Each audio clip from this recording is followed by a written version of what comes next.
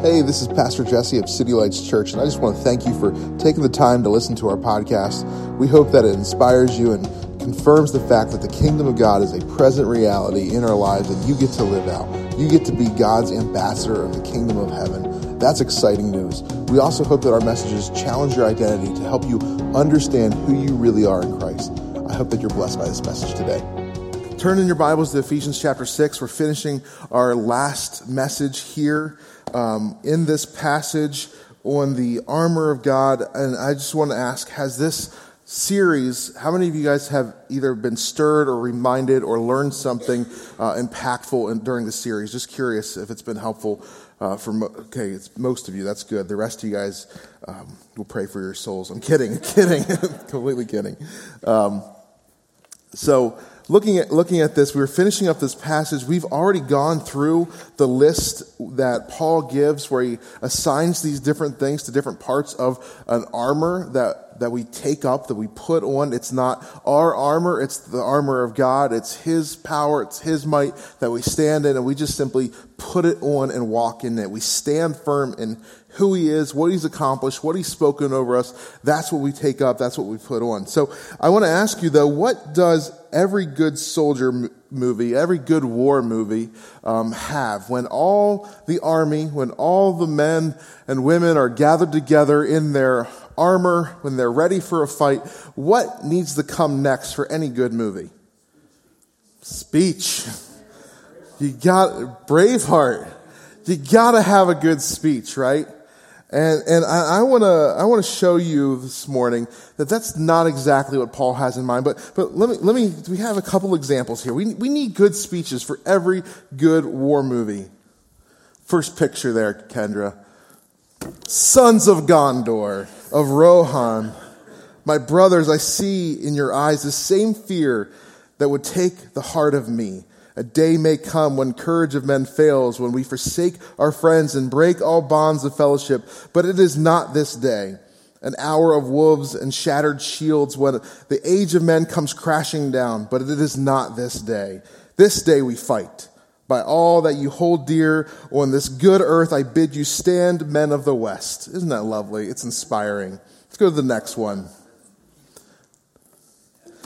I see a whole army of my countrymen. I don't have a Scottish accent. I would fake it, but that would sound terrible, and you would be mad at me for that.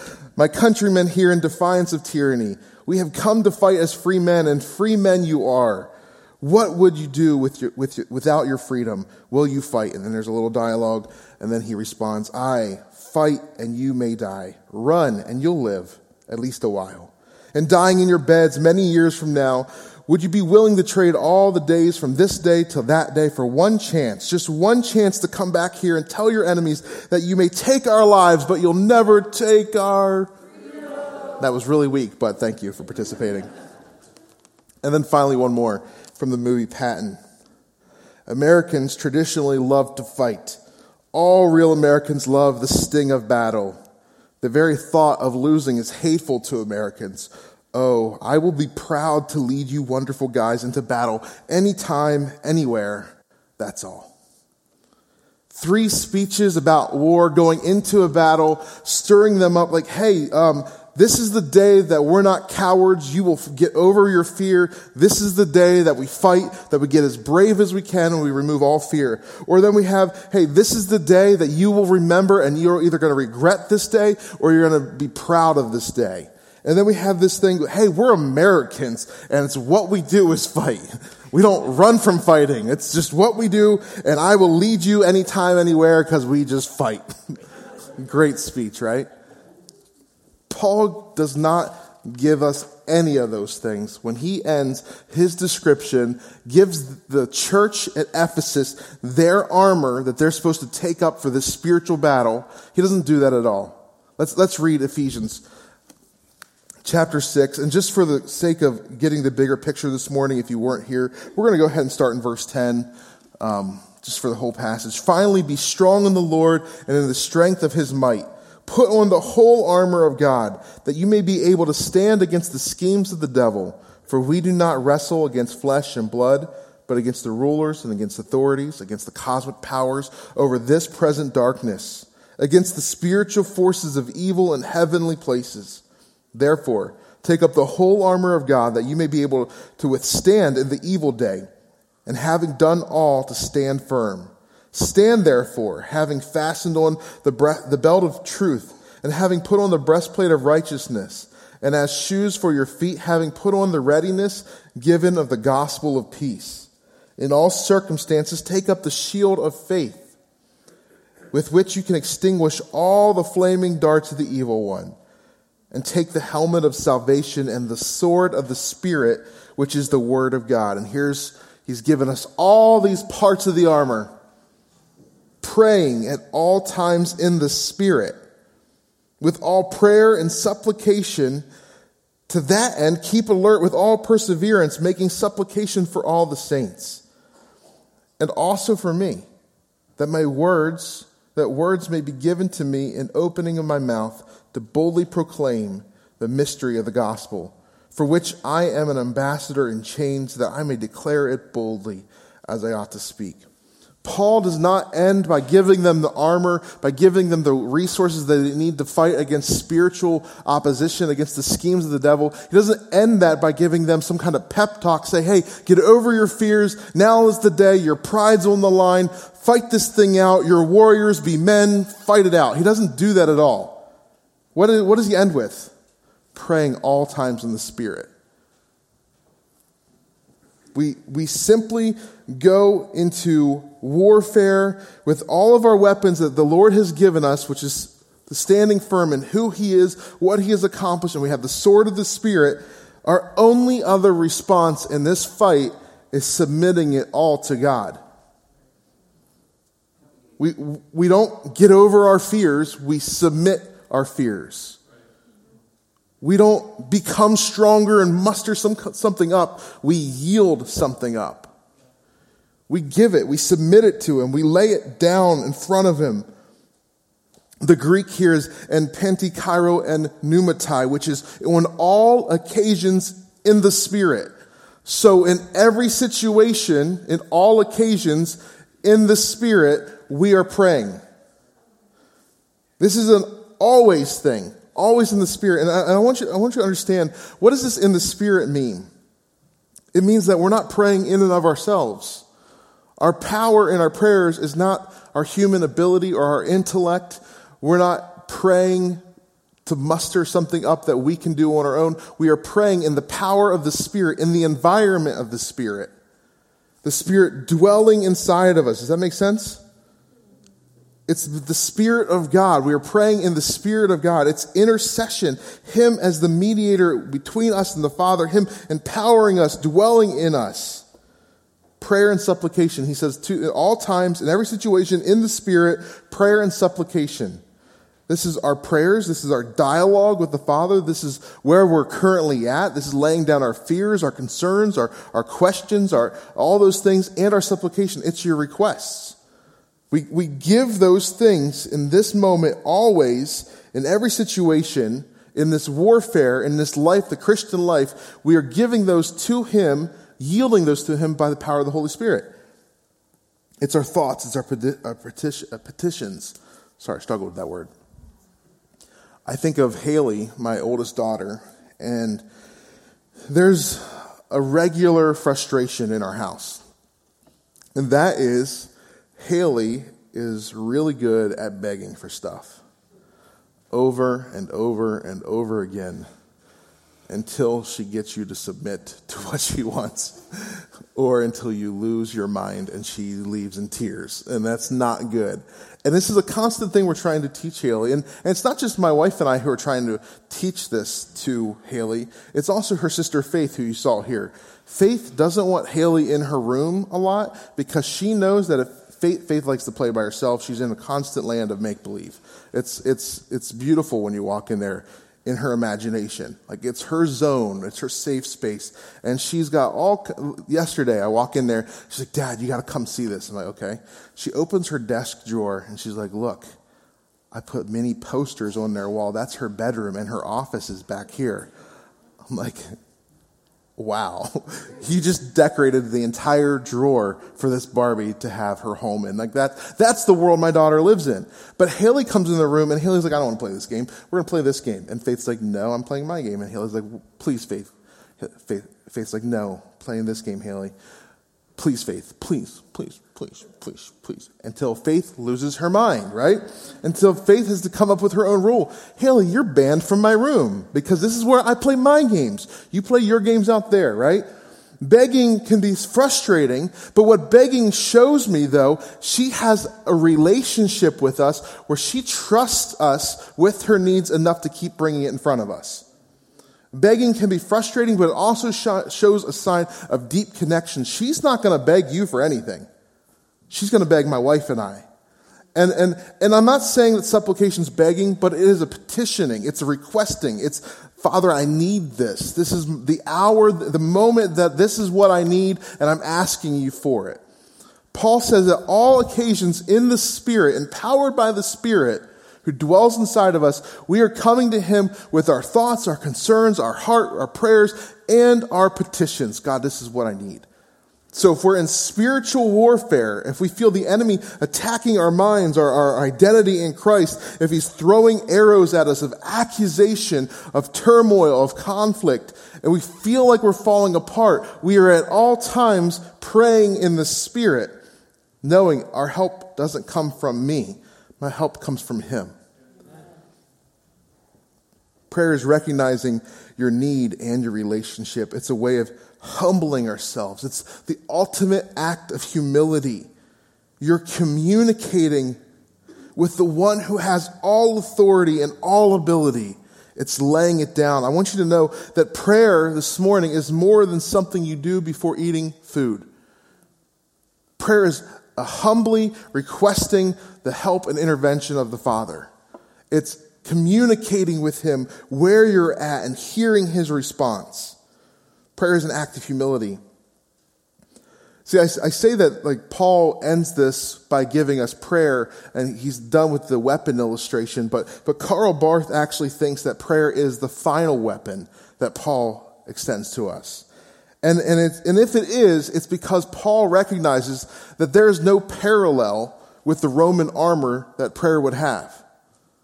Let me explain. So I'm not devaluing the word or the word of God at all. But the word is equivalent here to a sword. It means the word has a reach. It's a length that I can get to with it. So faith comes by hearing and hearing by the word of God, right?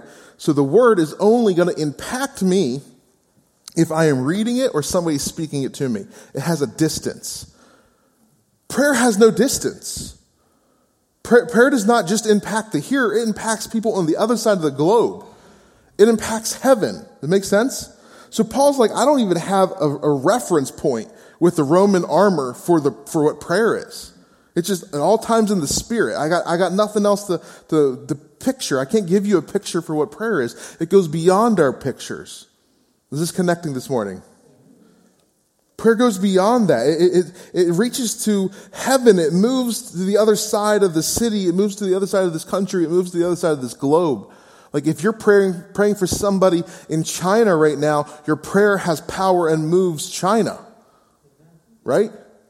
Like this is like a whole new type of warfare that Paul didn't even understand. This is like, now we could probably send a drone over somewhere else and bomb the other side of the world. Like, I guess if Paul was writing it now, he'd be like, I don't even know what those things are called, whatever. What? Drones. We're just going to call them drones. Paul would be, and the drone of your warfare is prayer. I'm just kind of kidding. But like it has global impact. It has global impact. He says this, to that end, keep alert with all perseverance, making supplication for the saints. He says, recognize the impact of prayer in all things in the Spirit. Keep praying for the perseverance. With perseverance, don't give up in your prayers. Pray for the church. Pray for the saints. Paul reminds us here that the church, this fight that we're in, this spiritual warfare, the putting on the armor, is not about us fighting our own personal battles. This is about something much, much larger. We are all in this same fight. The church, the saints. Keep praying for the saints. He reminds me that when I am fighting against my current issue, that when the enemy is attacking my identity in Christ, he's attacking all the things that I believe, and I need to put on truth, I need to put on righteousness, I need to walk in peace. When I take up those things, I'm reminded that you are called to take up those things as well. And he's not just flinging arrows at me, he's flinging arrows at you. Make sense? And so now my response is not just a self-centered, just me prayer, it's prayer for all of us. This is the final weapon. This is the final force that we carry, the thing that protects us, the thing that moves mountains, the things that shapes culture, that shapes our hearts and our experiences. You guys tracking with me? This is bigger than us. This is bigger than us. It's the whole church fighting together. I want you to know that you cannot exhaust prayer. There is plenty to contend for in the Spirit. I've often heard people say that, I just have a hard time praying very long. I just pray for like 5 or 10 minutes and I run out of things to pray for. That I would say you're not thinking globally enough. You're not recognizing your brothers and sisters sitting in the same pew with you. Like if I just spent 3 minutes praying for the people in this room, which we're a small church, that would be a lot of prayer, wouldn't it? Paul says we're continually in a spirit of prayer in this fight that we're in against spiritual things, and not against people, against the spiritual force, right? And we are to contend for, pray for, with perseverance, one another, the saints of God.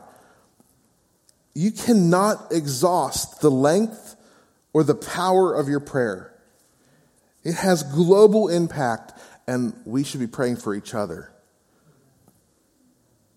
If you run out of things in your prayer time to pray for, please pray for me.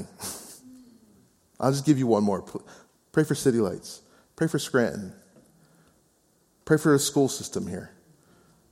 Pray for the churches here, that we would be unified, that we would walk together, that evangelism, that the next time Will and Linda lead a group out, they would be empowered by the Spirit and mountains would move. Hearts would yield over to the goodness of God. Make sense?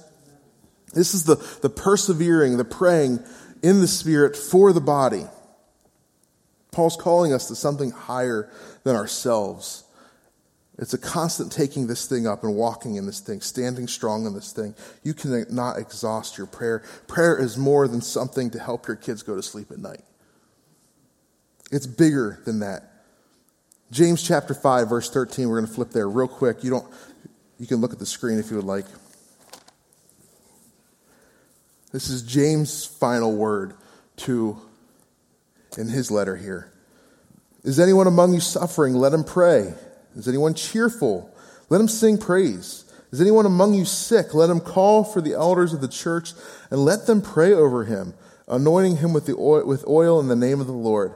And the prayer of faith will save the one who is sick, and the Lord will raise him up. And if he has committed sins, he'll be forgiven. Therefore, confess your sins to one another and pray for one another that you may be healed. The prayer of a righteous person has great power as it is working. Highlight that verse. Elijah was a man with a nature like ours, and he prayed fervently that it might not rain. And for 3 years and 6 months, it did not rain on the earth. Then he prayed again, and the heavens gave rain, and the earth bore its fruit.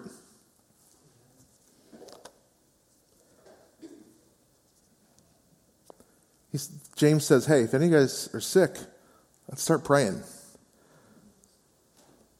If anybody needs healing, come to the elders. Let's lay hands. Let's start praying. Let's pray for you. And watch what happens. He'll be healed. The prayer of a righteous person availeth much, the King James says. It's stuck in my mind. My pastor growing up, I think he quoted that every week. It's stuck there. The prayer of the righteous person has great power as it is working, this translation says. Tonight, when we gather, we're praying for healing. Scripture tells us to do it. It says, come together, let's pray for this thing. And tonight, that's going to be a lot of the emphasis, I'm sure, tonight. That's what Daniel and his team love to go for healing. And if you have friends that need healing, if you need healing, what does the scripture tell us to do? We come to those who are praying for healing. We come for that. We come to the church, the body, is to do this. There's power in prayer. It says the prayer of a righteous person has great power as it is working. Who is the righteous person? If you know me, if you've been here for a while, you should know this answer. Who is the righteous person? That was sad. I mentioned prayer and half of you fell asleep at the beginning of this. Who is the righteous person? I heard mixed answers there, so I'm not sure I said it enough times. The righteous person is us. I am the righteousness of God in Christ Jesus. We were unrighteous and dead in our sins. Now we are righteous in him. We carry his righteousness. James says, the prayer of a righteous man availeth much. Elijah was a man with a nature like ours. What is Elijah's nature? Like ours. Similar. I've heard it taught, it's just that he was a man. He was a common man, which is true. But what is the nature that you and I carry that Elijah also carried? He was anointed by the Holy Spirit.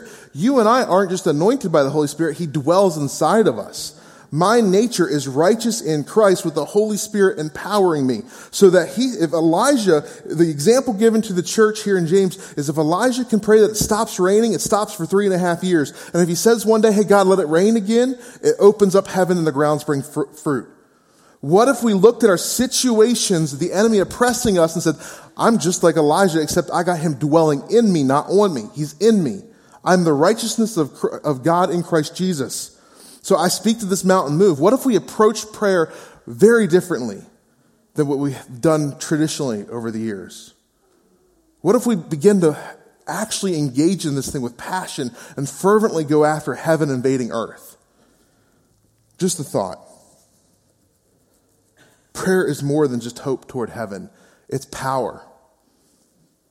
Back to Ephesians chapter 6. You guys still good?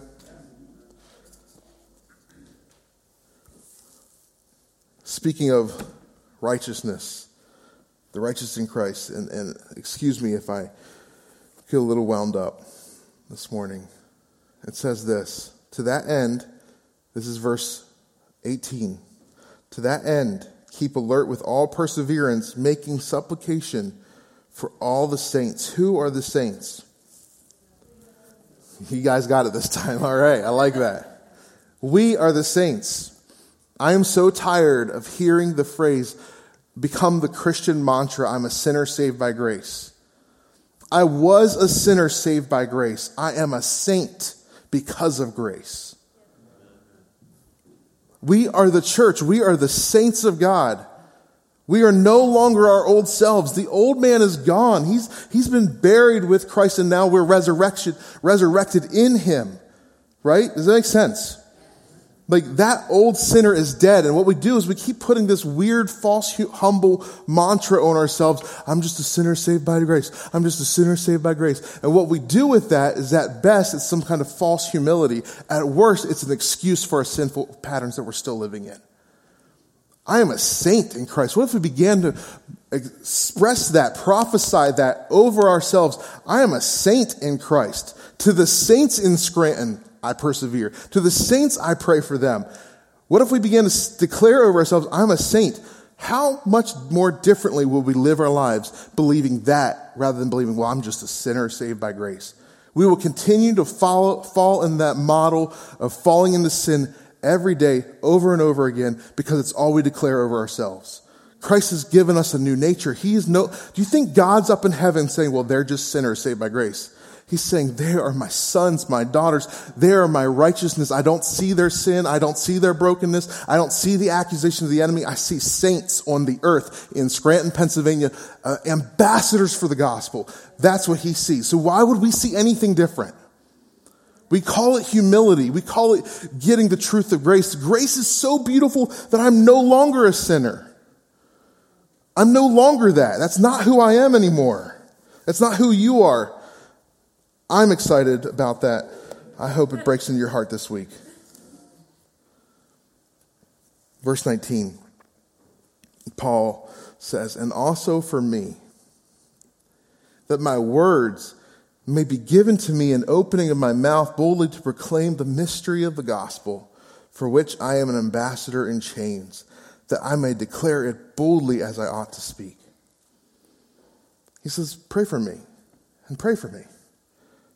I'm an ambassador. He's closing his thoughts saying, hey, you have the armor of God, which is freely given to you. Take it up and walk in prayer. Submit it all to God. And while you're at it, submit me to God. Give him your constant begging like Haley. Father, we pray for Paul. We pray for Paul that you would open his mouth, that you would give him opportunity. Father, we pray for this leader of the church. We pray for that leader of the church, that you would open new doors for them. Does that make sense? An ambassador in chains. In case you don't remember, Paul is in prison. Paul's in chains. Like old school chains. Not like America prison chains where, if you make a good deal with the guard, you can get a record player and some nice wine once in a while. This is like old school chains, right? And I have not been in prison, and if you have, and that wasn't your experience, I don't mean to I'm just being silly, okay? Lighten up, people. He was on death row in a dungeon, right? In chains. And his prayer is for what? Boldness. Give me more opportunity, open doors so that my mouth can speak the same thing that got me on death row. My prayer, my request is for increased opportunity for the gospel to flourish. Paul says, I'm an ambassador. He literally, the understanding is he is a legal representative of the laws and the kingdom of heaven. And you and I have the same thing.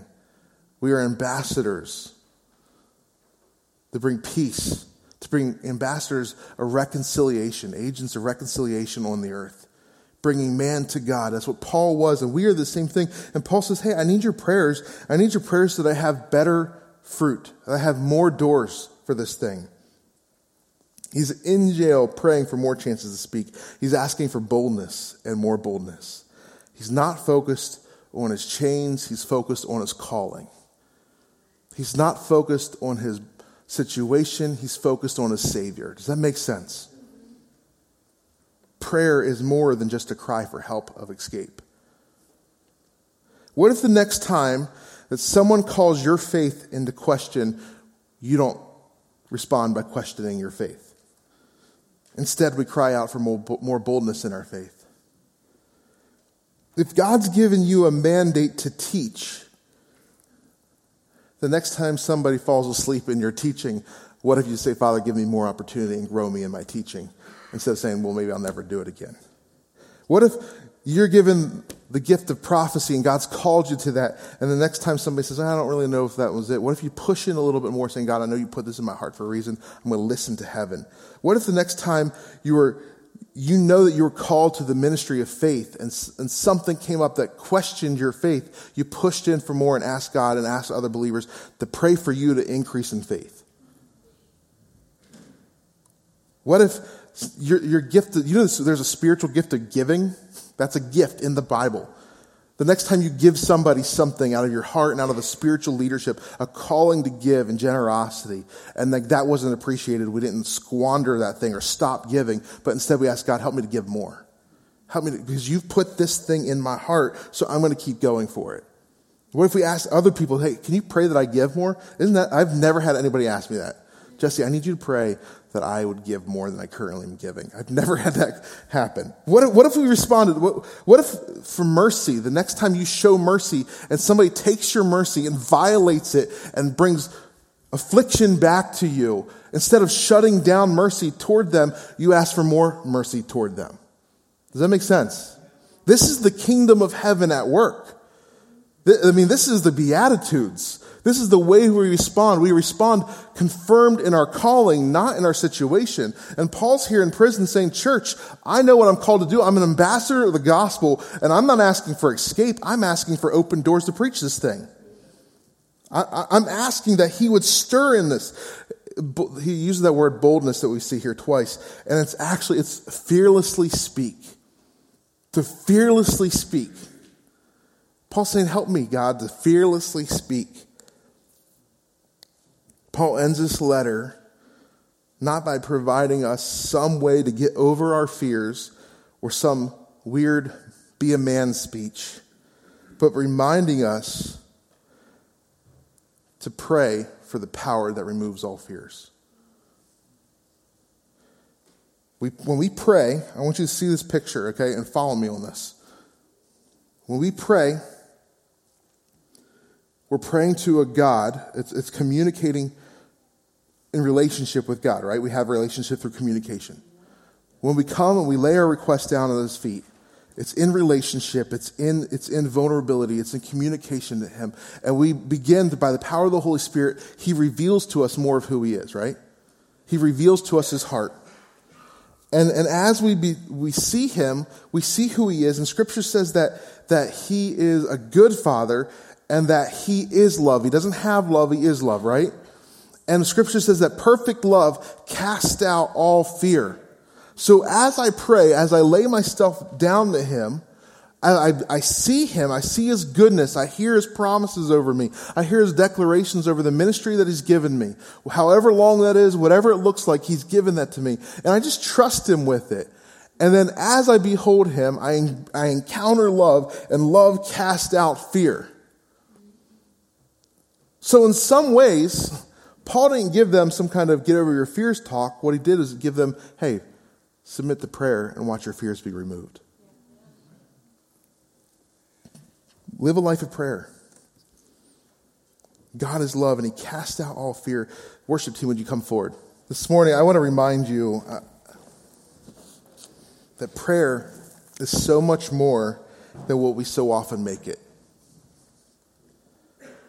And I gave you a few different examples of what we tend to make it. Our prayer for food, or our prayer for safety, and our bedtime prayer,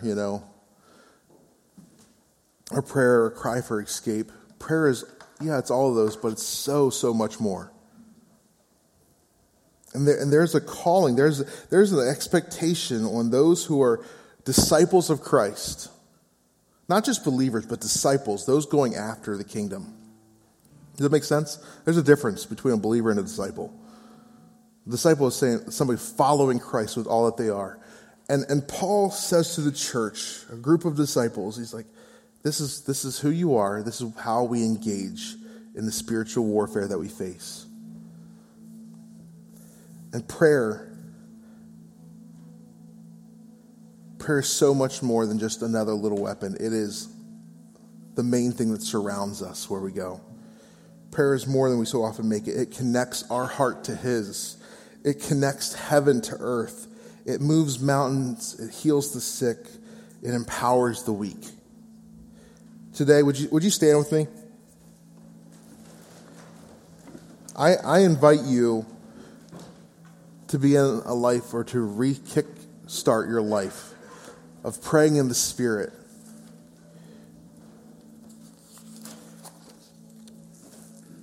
On all occasions in the Spirit. That's how he describes it. I invite you to rediscover the joy of prayer. Ben and I and Andy, we've made it a priority here at City Lights. Ben and I felt this a couple months back. Every Wednesday we were going to stop all of our meetings. We were going to plan a block in our schedule, the lunch hour on Wednesdays, to just spend that time, at least an hour, seeking God's face together and worshiping him. And that has been the highlight of my week every week. And it's not the only time I pray, but it's a dedicated time where we're praying for the saints together, where we're interceding, we're hearing from heaven. And it's just been really, really awesome. And I would encourage you in your own way, begin to rediscover the beauty, the power of prayer. And I feel like a huge part of that is understanding the weaponry, the armor that you have. You have truth and righteousness, the helmet of salvation, the gospel of peace, the sword of the Spirit. Did I miss something? The breastplate of righteousness. You have all these things, and we know what we're wearing. We know whose we are. We know that we're in Christ. And then prayer is just so empowered because fears are gone, insecurities are gone, right? we're praying with a different perspective, fully in his armor, in the Spirit, using prayer. It's awesome. It's our connection to heaven. And today I want to invite you to come back to that. As they sing, I want to just invite this space right now. You can, if you want to spend some time in prayer in your pew, up here around the altar, somewhere in the church, I just want to spend some time rediscovering the joy of prayer for a few minutes. We're probably going to do some of that tonight. Ben and I will have the church open on Wednesday. But throughout this week, I would invite you to prioritize prayer back into your hearts, into your lives. And if you run out of things to pray for, call me. I'll give you a list. That was kind of a joke and serious at the same time. And this is not another religious to-do thing. This is a partnering thing. Like, the cares that we have are momentary, but the kingdom of God is eternal, isn't it? And what if we begin to invest in the things and spend time praying for the kingdom of God to be advanced, to have eternal implications? Just a few thoughts. This week, today, I invite you to rediscover the priority of prayer. Here today, tonight, throughout this week. These altars are open. We're going to worship together. But let's just pray and seek his face.